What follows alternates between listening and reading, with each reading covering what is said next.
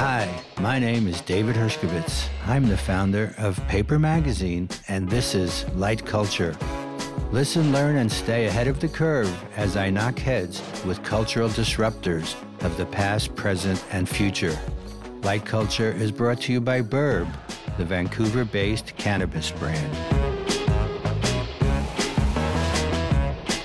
Buff Monster is a street artist who made a name for himself by putting up thousands of hand silkscreen posters across Los Angeles.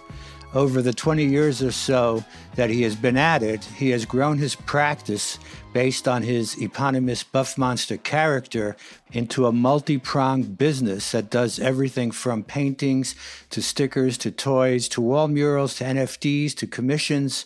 Born in Hawaii to a family of artists, he went to college in LA to study business, but decided that New York City was the place to be.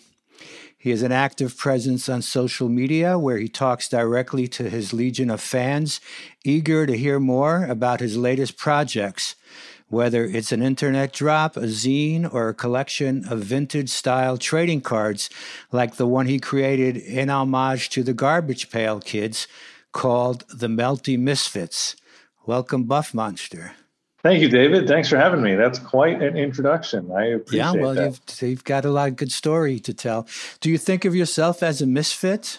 I guess so. I guess perennial outsider, I think, is probably a good way, you know? Even as people, with your success, people might perceive you more as an insider. I don't know, man. I success or not, I still feel on the outside of everything. That's for sure. And is there a reason for that, or is it the cultural, or what would you attribute that to? That's a good question. I mean, I don't know. I mean, it's not like maybe from the outside you might say, oh, okay, this guy's established, he's made it, or he's at some part of the ladder of success or making it or something. But when you're doing it, it's not like an athlete that gets signed to a major team or some sort of outside kind of organization that verifies where you are. In the art world, you just kind of do what you do. And I guess that label gets attributed to you one way or the other, whether it's accurate or not, or whether you feel like it or not, I guess. I think it's your version of the art world, isn't it? Because the art world, in quotes, we know you get into Gagosian, you've made it, right? You get into Pace or Worth or whatever there's, the blue chip galleries. That is like the moment. But given that you're in another sphere, I actually wrote down a name. You and artists like, say, Futura, Kenny Scharf, Keith Haring, Cause, Friends with You, seem to have carved out an alternative path within the art world that doesn't really depend on the, quote, official art world for success or recognition. No, that's true. That's true. And that's kind of something what Carlo had written about, our buddy Carlo McCormick, who wrote the text for my book. Yeah, he kind of pointed out about me being kind of on the fringe, on the outside there. And yeah, I think that's totally an okay place to be. I mean, you're right. I've cultivated fans and followers and collectors, and I make a variety of items because I think, I have a lot of interests, but I also kind of subscribe to Murakami's super flat idea that, the $5 thing is the same as the $5,000 thing or the whatever. It's like the price is, or, whatever the item we're talking about, regardless of the price, is still from the artist's mind and is still a piece from the artist. So whether it's super collectible or one of a kind, and whether it's expensive or it's cheap, it's kind of irrelevant. Well, yeah, and that's been held up by just collectibles of, let's say, comics world, for example, creations by artists that were never meant to be regarded. It was mass-produced, sold for a dime, and now worth tens or hundreds of thousands of dollars because people still, look, this is by Kirby or somebody fantastic, and an artist that we want to have that piece. Mm-hmm. So I know you said you studied business.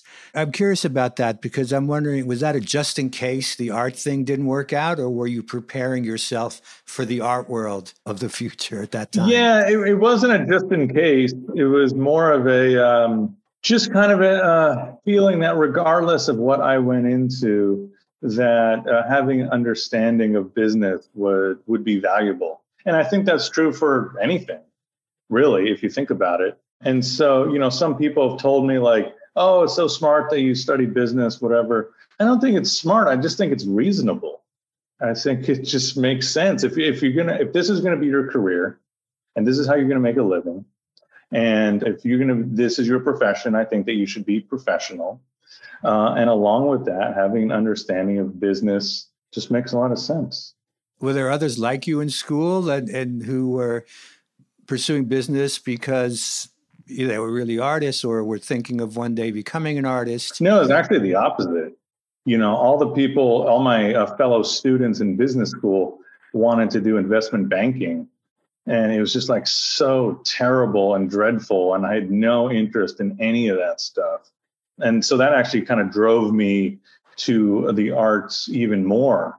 I was originally a business major and I actually made it a business minor so I could major in art instead. But ultimately, yeah, I mean, look, it's art and business. Andy Warhol has a famous quote about the best art, being the best business and all that. But I think that, I don't know if I 100% agree with that or not, but I think that the business side of things doesn't have to be a dirty side of it that people talk about. I think that to me, it kind of relates to like making the best work for the collectors, and I feel that kind of in all aspects, I want to deliver something to the collectors that's the best that I could make it at the time. And I don't know. I think part of that is kind of making sound business decisions, and that's good for everyone. I mean, my business going well is good for the collectors that have the work. I mean, it's in everyone's best interest. Yeah, it's sometimes hard to know what the right thing to do. In fact, this is a subject that's been of interest to me for quite a while.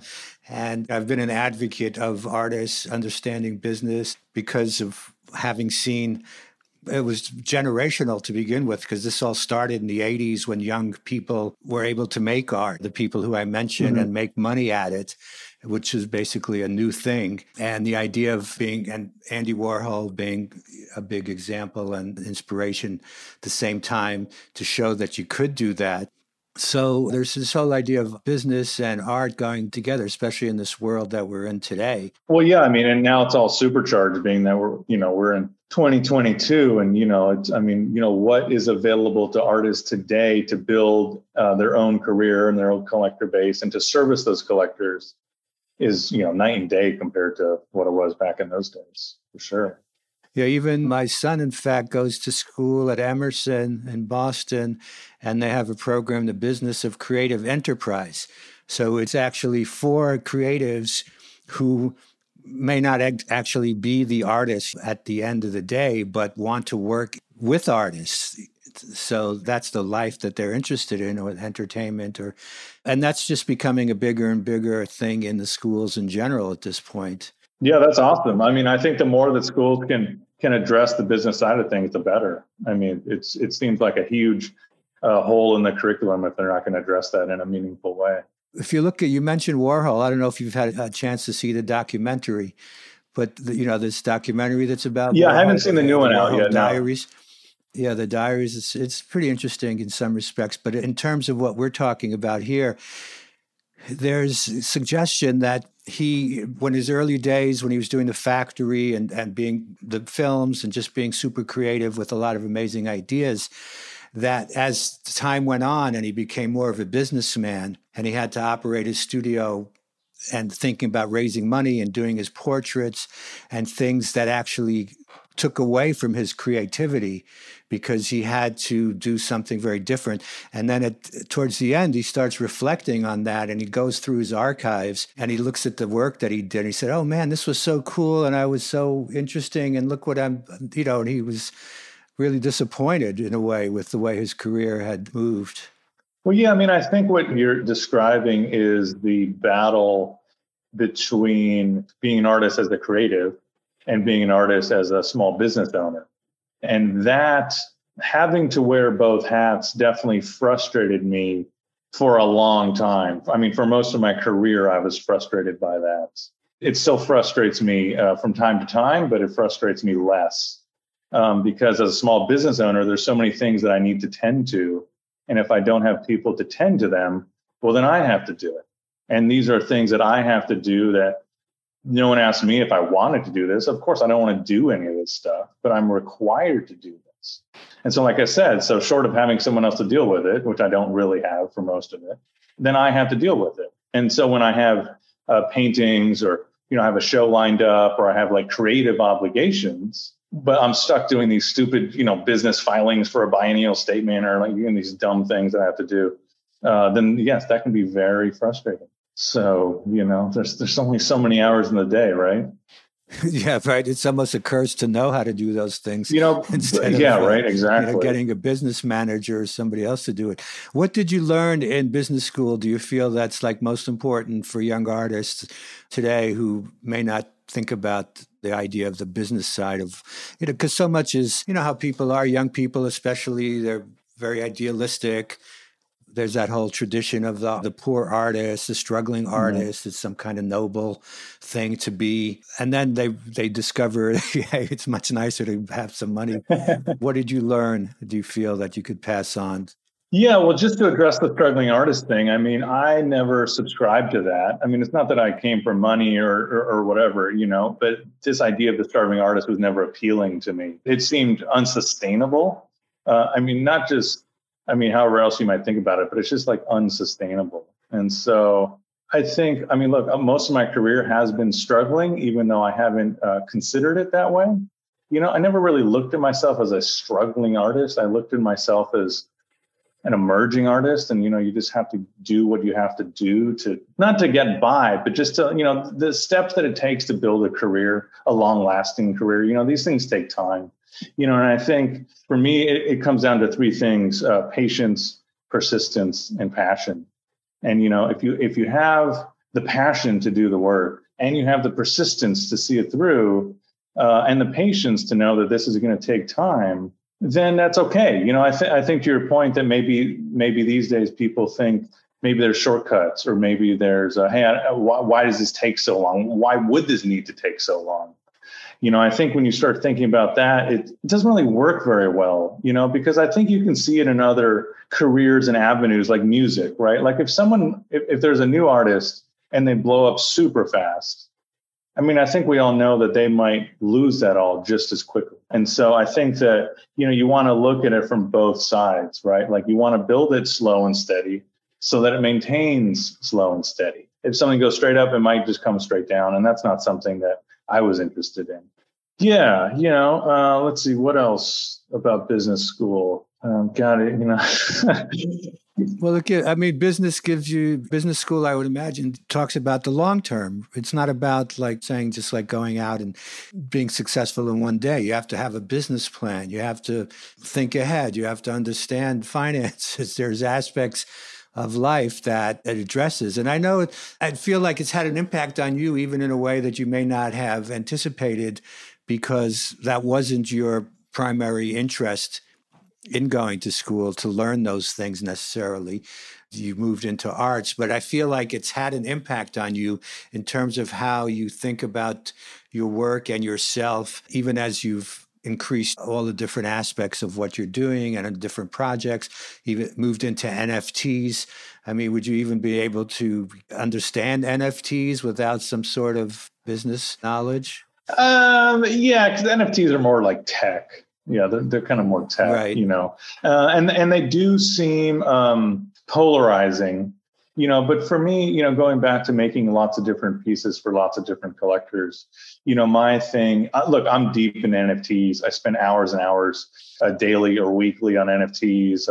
There's NFT projects I've been working on for a year that still aren't done yet. I'm spending a lot of time and money. I'm paying animators and renderers and people to do these things for me. The ones that I can't do myself, obviously. But as much as I involved with NFTs and this tech, and I'm learning new things and doing my own smart contract, and as much as I'm doing all of this, I kind of decided early on that my job is not to sell people on NFTs. My job isn't to transform someone's interest in them. I'm not I'm not someone to take someone's reservations or problems with NFTs and try to overcome those. Like, I don't care. Like, if you like NFTs and you like my work, well, then buy an NFT. But if you don't like NFTs, well, then don't buy an NFT. Like, I don't care. But what about you? Do you like NFTs? Do you like NFTs? Do you buy NFTs? Yeah, for sure. Totally. You do? 100%. Okay, cool. Yeah. So you spend a lot of time on the sites looking at, or just particular people you follow? Yeah, I mean, I'm not like buying and selling them, to make money or anything like that. I'm not a flipper, just like I don't flip artwork. I buy a traditional artwork, just like I buy NFTs. They're pieces that I like and they're artists that I like. And, I want to have a little piece of their output in my collection. So you're a collector as well as a producer of product that other people collect. Does it go as far as toys and ephemera, stickers, or things like that, or is it more specialized? Yeah, God, I have so much crazy ephemera from 15 years ago from all these other artists. But yeah, all along, I just felt that it was, it just seems reasonable that when I make some money from art, it just seems reasonable that I would pay that forward as a way to support other artists, whether they need it or not. Big artists obviously don't need my little support, but just being part of this whole thing, it just seemed reasonable that I would take some of the money I made from art and buy art with it. And you look at someone like Cause, look, he makes a lot of money and he spends a lot of money on artwork. So yeah, good on him. It's been said that your work is characterized by happy characters living in brightly colored, bubbly landscapes. Do you think they're happy? Because they don't. There's a double-edged sword, right? They're kind of deformed. They look like ogres or some monsters, freaks in a way. Some of them can be, yeah, for sure. Yeah, no, I think, generally speaking, my work is optimistic and I use the bright colors to have a positive impact, and especially if it's a mural, bright colors outside, regardless of the characters or not. I think the bright colors just resonate with people. But yes, to your point, my favorite characters are the ones that are more forlorn or, in some sort of state of not bliss. I think that speaks more to the human experience. I think I'm an optimistic person. I think being optimistic is my human experience. But I think that when you look at the human condition and stuff, that's not necessarily generally or mostly the case. And I think that it's just incredibly kind of ridiculous and kind of funny to have an ice cream character that is forlorn, and that's the last thing that he should be, so. Well, you mentioned ice cream, which is passion we share, perhaps. I've been spending years literally collecting all kinds of visuals and articles relating to ice cream with the idea of possibly doing some kind of larger project, documentary about ice cream. Who knows? It's not really going anywhere in the meantime, but I've just been following it. I have this theory about ice cream is, this sort of the universal connector. And one of the reasons during the worst of the COVID period, I was driving some of these back roads upstate and would come into some little town, basically empty little town. And then you'd see a line of people hanging somewhere and you'd look closely and you'd see it's an ice cream parlor. The one thing that people would come out, the ice cream, it's such a wonderful, incredible story, the whole ice cream history. So I don't know, how does your world of ice cream come together? Tell me the secret behind it. I know you have the melted character also, which suggests some kind of passing time as well, something that's not so positive. Right. Yeah. For me, the work looks like is ice cream, but it's not about ice cream. Right. Yeah. For me, it goes back to the Renaissance, and I just love Renaissance paintings, and I'm not interested in painting the human figure by any means whatsoever. No interest, never have had an interest in that. But I do love the Renaissance paintings, and in particular, the Vanitas paintings, that are normally still life paintings, and those were, it might be, fruit or whatever. And there might be, certain symbols for, basically they were about the certainty of death. and the futility of life and these earthly pleasures. So the symbolism there would be, smoke or bubbles or skulls are obviously pretty obvious there. But yeah, so for me, they didn't have ice cream back then in the Renaissance. So for me, ice cream is kind of like a modern kind of symbol of this idea, and ice cream being like a metaphor for life, and thinking about ice cream like straight out of the freezer is kind of like when we're young, where things don't really work very well. Our motor skills or language skills, things don't really work in the same way that ice cream right out of the freezer doesn't really fulfill on the promise of ice cream. It doesn't flow well. You can't put a spoon in it. It doesn't work the way it's supposed to work, the way you want it to work.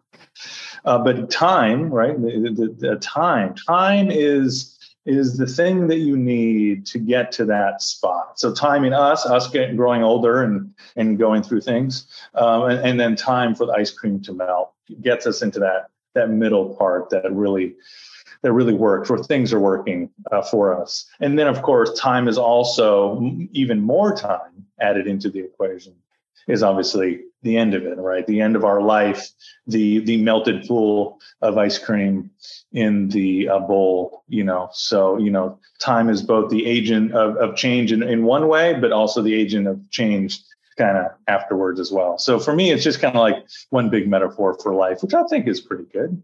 I think it works. Now, I'm not sure that a lot of people really would read into that per se. So I'm totally aware of that.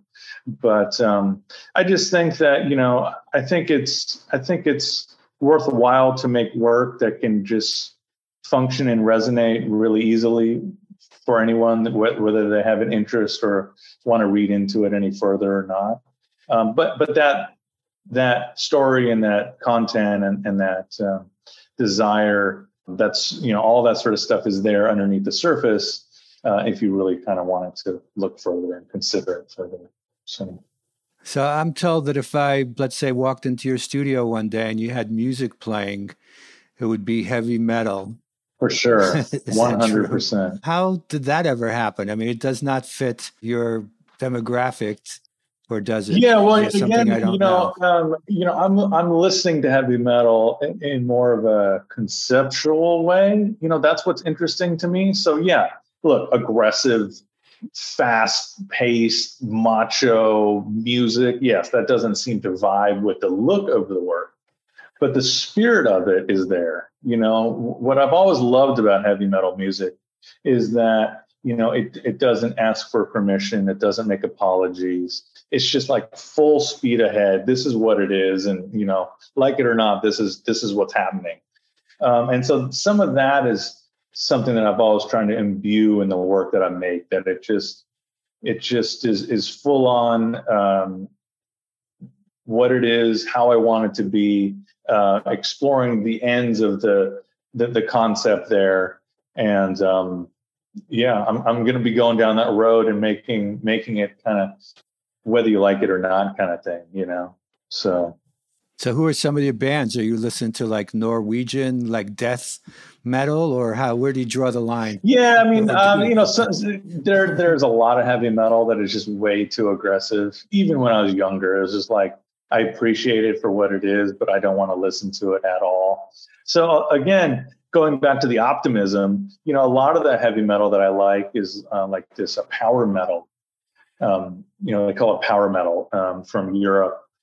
So it's kind of like this triumphant, optimistic, riding off into battle kind of music. That's like what you can imagine if you're on like horseback, and you're in Germany or some European country. So yeah, that's what I like. Okay. It seems good to me. But again, metal is such a broad pool to pull from, and there's slow metal and there's a kind of a type of metal for any mood that you're in. It's such a deep well to pull from that you don't have to look outside of metal if you don't want to. Right. But a lot of people of your generation that I know were either like into punk rock or hip hop. Just that was their energy source for work they created. Yeah. Yeah. I mean, not you, right? I think, I mean, part of it, I guess, is just my taste. And, I don't know, hip hop never really resonated with me. And I think punk rock listening to punk rock all day, every day, that would make it dull. Much better to do heavy metal, man, every day. To each his own, right? I know you work with brands too, with major corporations and of work of that nature. Is there a line of who you would work with? Do you assess the company when they come to you on any kind of social justice or other levels, depending on where do they sit on in terms of your politics? Yeah, I think that, look, I've never worked with a cigarette company or, never worked with, whoever. Those projects just haven't come up where I've had to be like, oh, I don't know about this. Yeah, luckily, the projects that come up just kind of make sense. It seems like there's like some reasonable thing there for us to work together. And there's a few considerations I have, of course, if there's any project that comes up. There's kind of like 3 criteria that I would go through. This is maybe something for younger listeners, but. And this actually kind of came from like an art class of mine in college, trying to determine whether you would take on a project or not. And basically the 3 criteria are money, exposure, and halo, and so money, is the money right? Is the money what you think it should be? The exposure, of course, are always going to sell you on exposure, but is it like real exposure? And is that like a worthwhile thing to be compensated with? And then the halo effect, is it a company or a cause that you want to be associated with?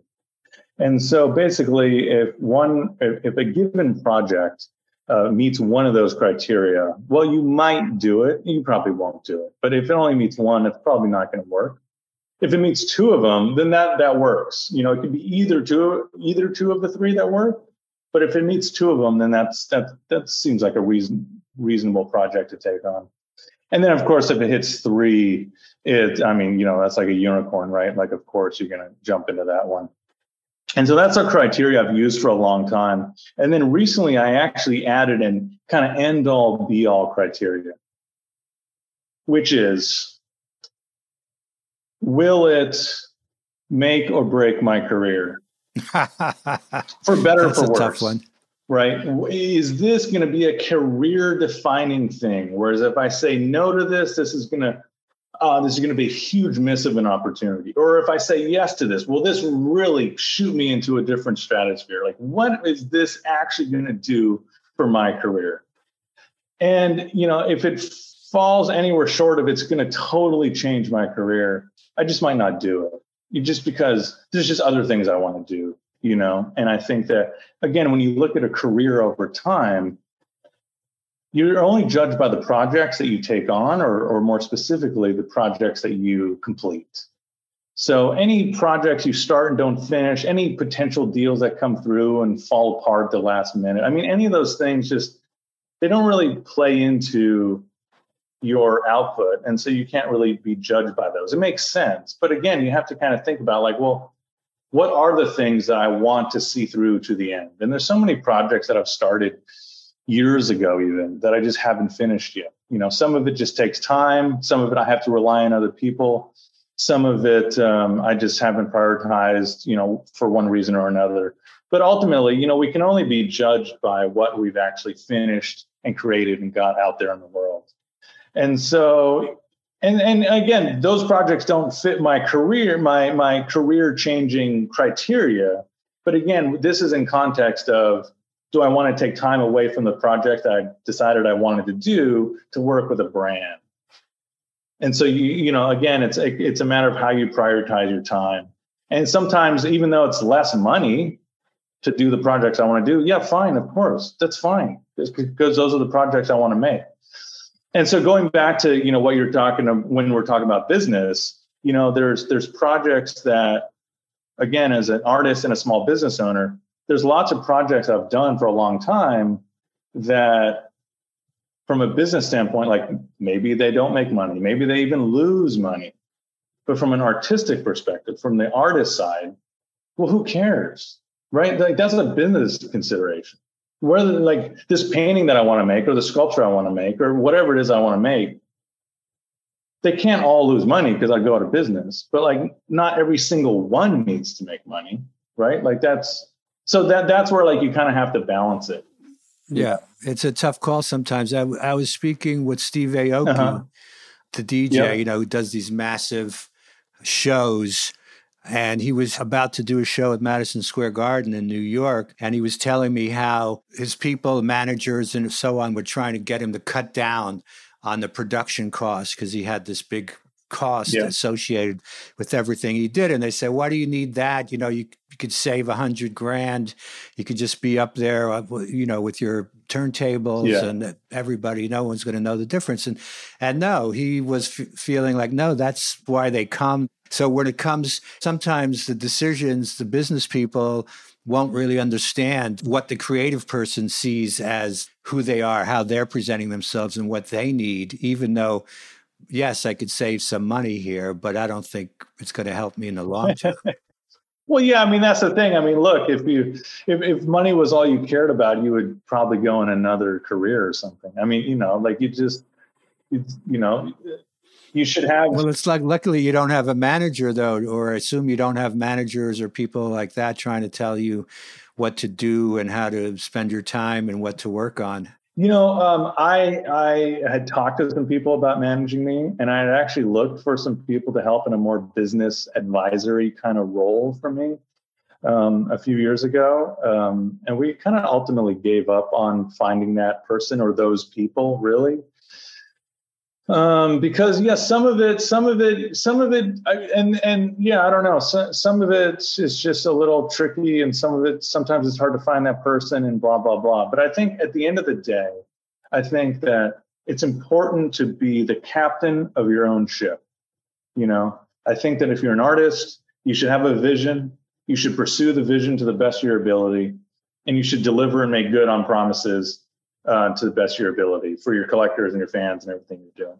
And so I think that, and so for that reason, like, yes, I could use help in other facets of my business. I totally accept that. But I think that as the creative director, as the creative leader in what I'm doing, I don't need anyone's advice for any of that stuff. Like, it's up to me, for better or for worse, it's my decisions, and I'm going to do this instead of doing that, or I'm going to do this in this way instead of doing it in that way. So I think that's what you want. I think that's what kind of the creative career demands, to have the vision, be the captain, and that's all there is to it. There's no second captain on a ship. This is my ship. Looks like it's working out for you. Yeah, looks like it's working out. So keep it going. Keep sending us all your cool things to look at and purchase and whatever. And thank you for being on my show, Buff Monster. Thanks, David. I appreciate it, man. This is great. You've been listening to Light Culture. You can find us at shopburb.com, Light Culture, or at Light Culture Podcast. Thanks again to Burb. You can follow them at ShopBurb on Instagram. And don't forget to subscribe to and review the show. If you would like to get in touch, reach out to me directly at David Reporting. Thanks for listening.